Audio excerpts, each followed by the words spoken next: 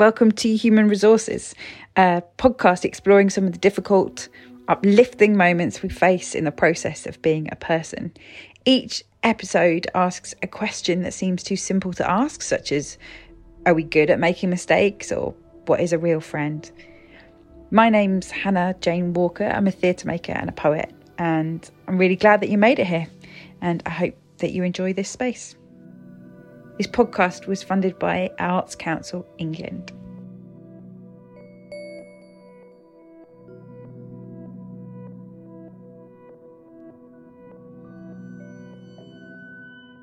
This episode is about friends.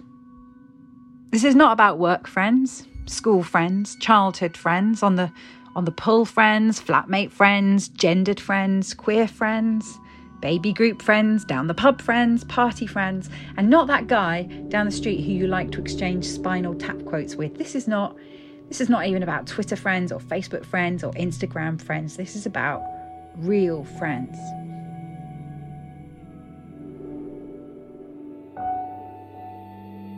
My grandma's 96, and she says she doesn't know why she's still alive, but she reckons that maybe it's because she's too wicked to die. The most likely reason, though, that she's still alive is because she has a lot of friends. I mean, she makes friends with, everyone she meets. You know, she used to work as a cleaner at Cambridge University. She worked there for 40 years before she retired. And she used to make friends with all of the international students because she was really worried about them not having enough real contact time with friends, what with being so far away from home. I'm not saying that she made real friends with them. I mean, maybe she did, but she made time for them and they made time for her. And as I said, she's 96 and she has lived through a lot. You know, she remembers things like bombers flying over the backyard. And she says real life success, what that looks like is being able to count your real friends on one hand. What is a real friend? I suppose for the purposes of this, I need to offer some kind of definition. So this is not about passing friendships, but about deep and perhaps even loving relationships with people that you keep, people in whom you're invested and who are invested in you. We don't talk that much about friendship, but there's been a lot of research done into it. A clinical review study of 300,000 people revealed that living a longer and happier life is not just about diet and exercise or genetics. They found that people with strong, real friendships have 50% chance of a better survival rate, and the health risk of not having real friends was measured as the equivalent of smoking 15 cigarettes a day.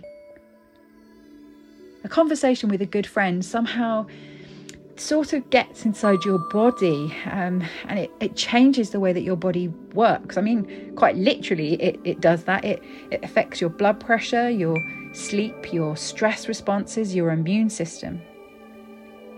5 real friends, the equivalent to not smoking 15 cigarettes a day. I wonder who yours are. Actually, if you could just take a second, I want you to think about your friends. And I want you to think about who of those are your real friends. Now, forgive me for this next bit, but do you think that each person on that list would include you on their list? Research into this has shown that, only about half the time will the people that you consider to be your friend will also consider you to be their real friend. And of course, that means that only about half the time do you consider someone who thinks of you as a friend to be your real friend. And there's loads of possible reasons for that, but usually it's because someone's definition of a friend will differ from somebody else's. And it's exactly that grey area of kind of murky and very human confusion that I'm really interested in. I think it's those different interpretations within a friendship of what friendship is and what leads to a whole host of possible misunderstandings. I think we're really good at promoting friendship as something really important and lovely, but we're not very good at describing it and giving it language and real importance or status. I think we still live in a culture that prioritizes romantic pairing above all else. For many people, the top of our life priority list might look something like this: family, work, maybe exercise. Time with friends often ends up somewhere near the bottom. Say you're introducing your closest friend to someone new. I mean, how do you even do that? How do you even give that relationship significance? Quite literally, what do you say when you're introducing the person who is your friend, yet possibly the closest person to you in the world? Do you say, this is my best friend? Sounds a little bit like primary school still. Do you say, this is my life partner? That sounds romantic. Do you say, this is one of my people? I think it sounds a little bit proprietorial. Do you say, this is one of my tribe? I think that sounds a bit of a dick thing to say, to be honest. So where is the language for friendship? Where are the stories? And the good stories, the ones where you don't have to drive off a cliff as the price for being friends. And where are the rituals? Some relationships outlast a lot of romantic relationships. Some friendships frame whole lives. Doesn't that deserve as much focus as romantic culture? That's not to say that these rituals have not ever existed. In medieval Europe, there was a church-based friendship ceremony that you could partake in. And we all know that, film trope of palms being cut, mixing together the blood as a promise somehow to be part of each other. The single most obvious marker that we collectively do not consider friendship to be as important as romantic relationships is the lack of cultural tropes. When somebody romantically breaks up, we societally have an understanding of the rituals of that, like ice cream and sitting around talking for hours and getting rid of a box of possessions. But what about when friendships end? That is a very untalked about thing, because not all friendships last. Some friendships burn very bright and then they go out. I had one of those, and I really thought it would be there as a thing for forever. And I really didn't know what to do with the grief of it. Like, it really didn't feel socially acceptable to talk about it.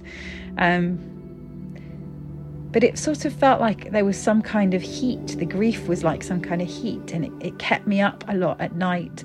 And often I would go and sit outside in the garden at the night, just trying to get some of that heat out of me somehow, just by looking at the sky. And I'm genuinely okay with that now. But that experience would have been a lot easier if there was a language for it, a way of naming that. I think that friendship is a lot more important and a lot more full of joy and pain and more primary than the story we tell about it as something that's nice and cozy and secondary to our lives. Before COVID-19, I was making a piece of theatre with someone who I'm going to introduce you to in a moment, someone who I am in the process of becoming real friends with. The show was about friendship, and she and I are, in some ways, quite unlikely friends. Do you want to introduce yourself? Sure. My name is Rachel Mariner.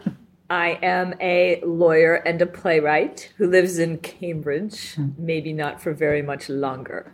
And you're my friend. Yes, that's true. That's the kind of important thing here. Rachel and I have spent quite a lot of time talking about friendship while slowly becoming friends.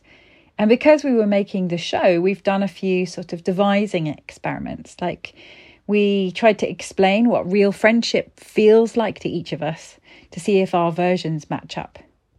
Here's Rachel's. Well, the mafia reference was, it's like, well, that's the word, paesano, in like Queens, if you're in the mob, you're a paesano, which is Italian for a friend, like young friend. And it's this kind of right or wrong, I have this loyalty to you. And it's the helping bury the bodies kind of loyalty. Which I find really funny for some reason.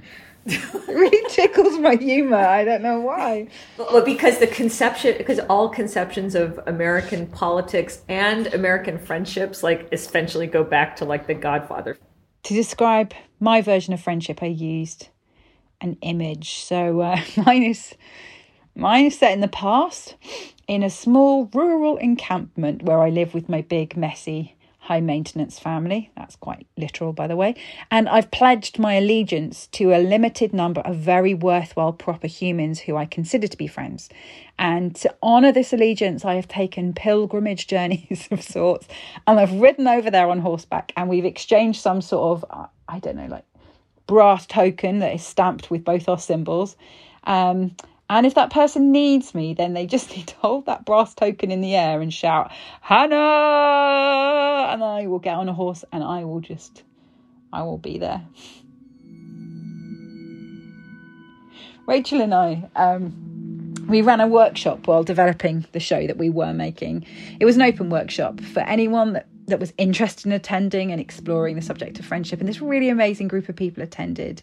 And it was quite beautiful how open and honest people were about the discomfort and the transactions of friendship. And there was one thing that we heard time and time again: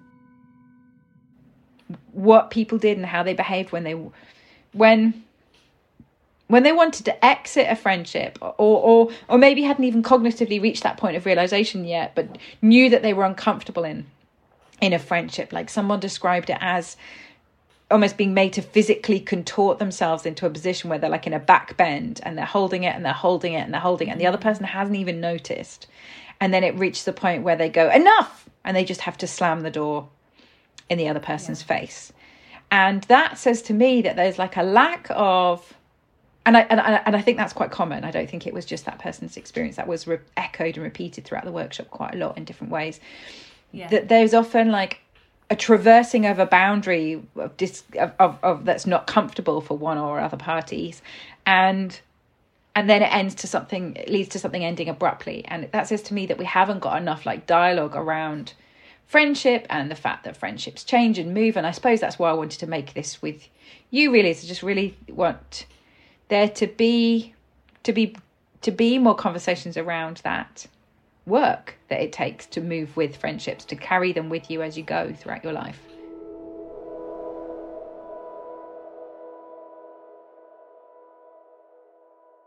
Something else that we did, we each acted out what a friendship funeral for an important lost friendship would be like for us each, to give the friendship and friendship itself some importance. And so Rachel's was this massive Italian-American affair where the women all wore Narcissus sunglasses and everyone looked very elegant. And it was in this big church, and there was this big guy in a suit standing up at the front of the wake, making parking announcements about the limo blocking the entrance and explaining which cannelloni dishes had meat in them and which were dairy-free. Mine was like a circle of leaves and herbs and wild flowers. It's called a mandala. And while selecting the leaves, I'd think on the friendship, all of the joy and all the reasons to let it go. And then once the mandala is finished, I'd stand by it in silence and have a think, and say goodbye, and just leave the mandala there to get blown away or to biodegrade or be eaten by something.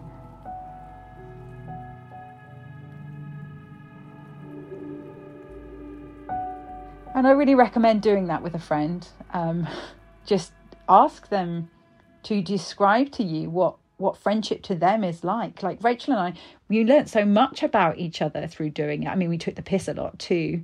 I suppose what I learned, they're things I already knew, but they just crystallized. I mean, I realized how very funny Rachel is and how American, how despite living in the UK for over 10 years, her cultural reference points are very American, and how loyal and how clever she is.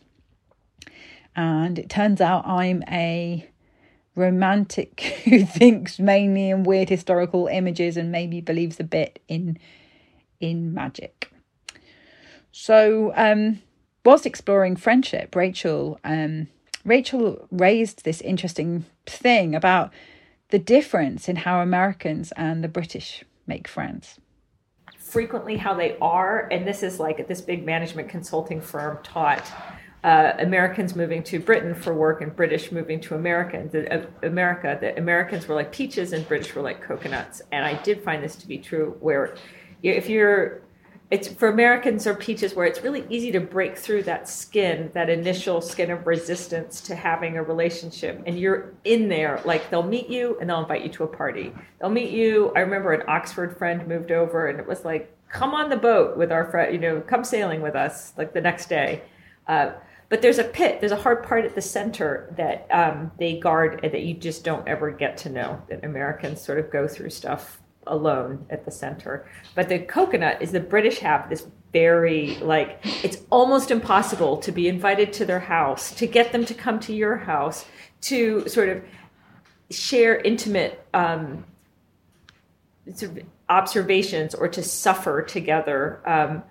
But then once you do break through that shell, you are in the wash. You're in the milky center wash, and you're almost indistinguishable from family. And with British friends that I've made, that is definitely once you break through, once you've sort of gotten into their house, it's like you could conceivably never leave, right? Like you're part of their family. I love this idea. To be fair, Rachel has actually only ever been to my house once, and that was at a party, and I've been to her house loads. Rachel said over and over again while we were making the show that the most important thing in friendship is playing. And I really disagreed with that. I was like, no, friendship is really serious. It's about being serious. But having had a lot more time to think, obviously play can take all sorts of forms. And for me, a real friendship has two main ingredients: real empathy for each other and a sort of shared impishness. Rachel definitely has that. I remember being at a venue and there was a really tall man, and you went, and we were sitting there having a cup of tea, and he walked over to say, "Oh, the lights are on in the studio now," and you went, "Wow, what a tall man!" And he was standing right next to us, and it was so awful, but it was so fun. It was so funny, and that I really. The play for me is in that wickedness of like saying the thing which shouldn't really be said, and stepping outside of, like, slightly traversing the play boundary of what is okay, I suppose, in British culture in particular. I find that really fun and funny, and sometimes you'll say something that's just awful and it really tickles me inside. Like, I'm really like, like the laugh will come out like really explosively. It really breaks my my performative construct of like who I am as a person. I just find it really funny. I think we store pieces of ourselves in our friendships. Toni Morrison said in the book Beloved, "She is a friend of my mind. She gather me, man, the pieces I am. She gather them and give them back to me in all the right order." So think of your friends. What are they storing with you? What are you storing with them?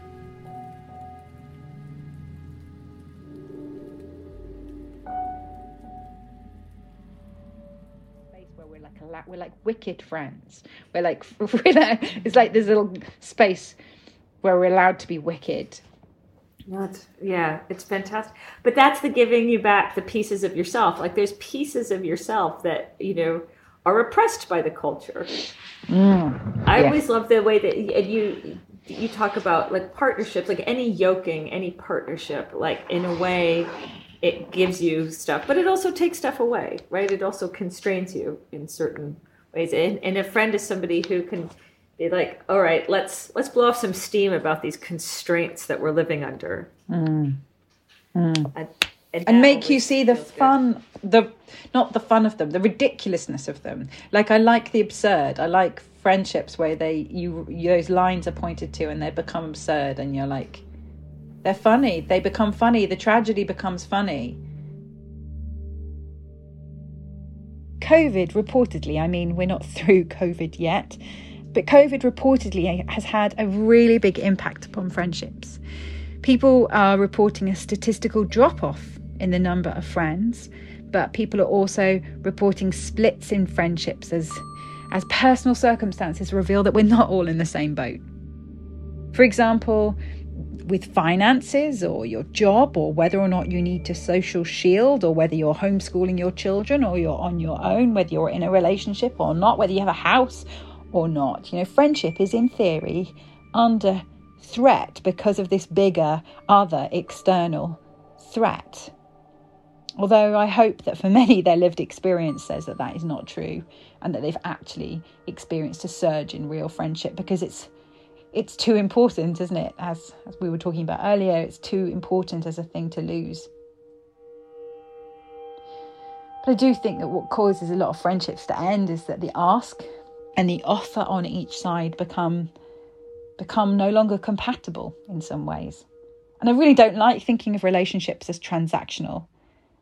There are loads of people who will argue that all human relationships are transactional, and frankly, I just don't really like those people. But maybe friendships are an attempt to shore ourselves up against ruin as we move through all the hard things. C.S. Lewis said, friendship has no survival value, but it gives value to survival.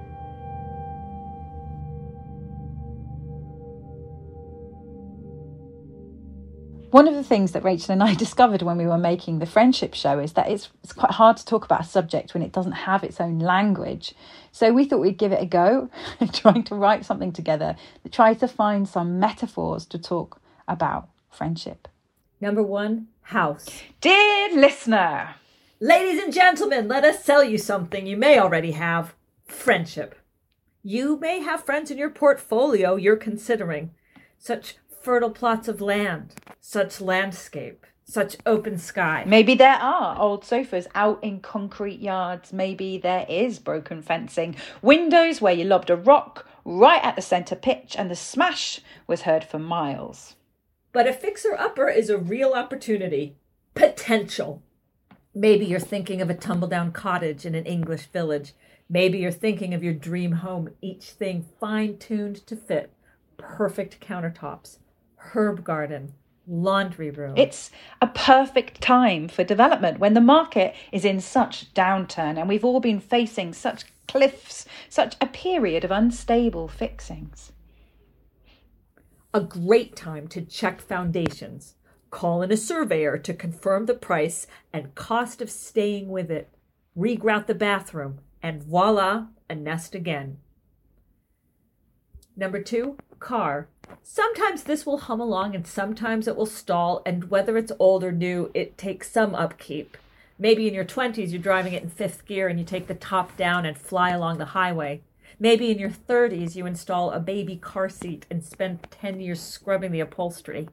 Maybe in your 40s it gets safe and you have seat warmers and you feel confident that if you crashed, the AA would be in the local proximity.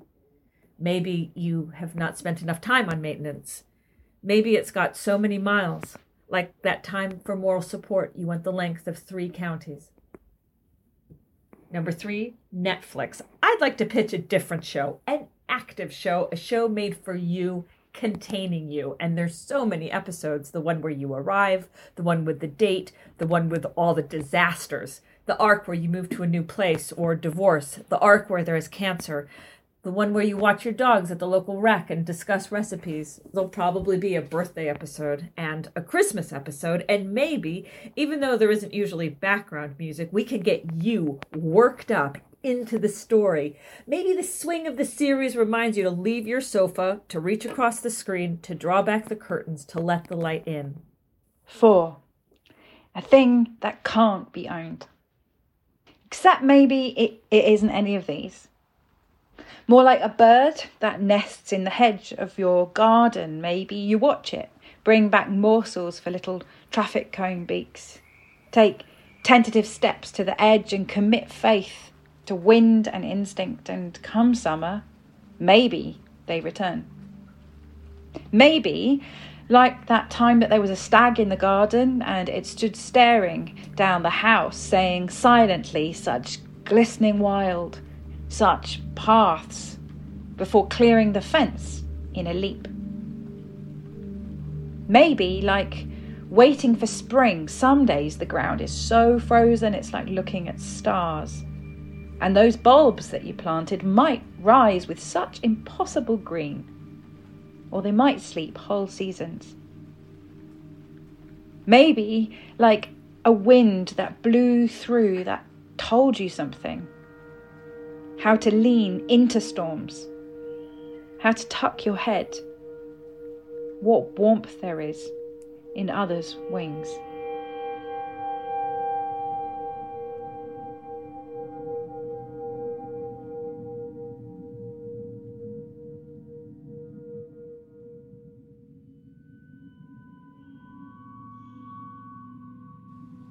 And whether or not you are any good at friendship or not, you get points for playing, just for trying to take part. Because even if you're not very good at it, or maybe you're learning how, or maybe you're an expert, you do get points just for taking part.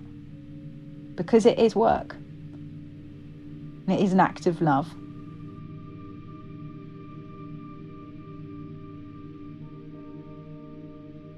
When my kids were little, I would give them stickers on a chart for good choices. And we so rarely get that once we get past the age of 8. And we think so much about what we get as friends.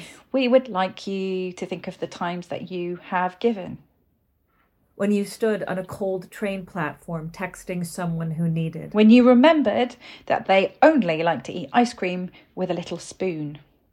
When you together tried to cross the icy road and held their arm. You get a sticker. Or a cake. Or a pat on the back. Or a round of applause. Or a frigging medal. Actually, throw yourself a ticker tape parade.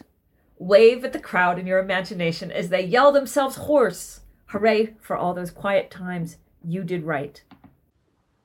Friendship is such an unlikely thing to do. And I think it's kind of amazing how we keep trying to align and how clumsy that can be sometimes. You know, like a kid who's sitting there with 2 Lego bricks. It keeps just trying to fit them together. It's so human, this reaching.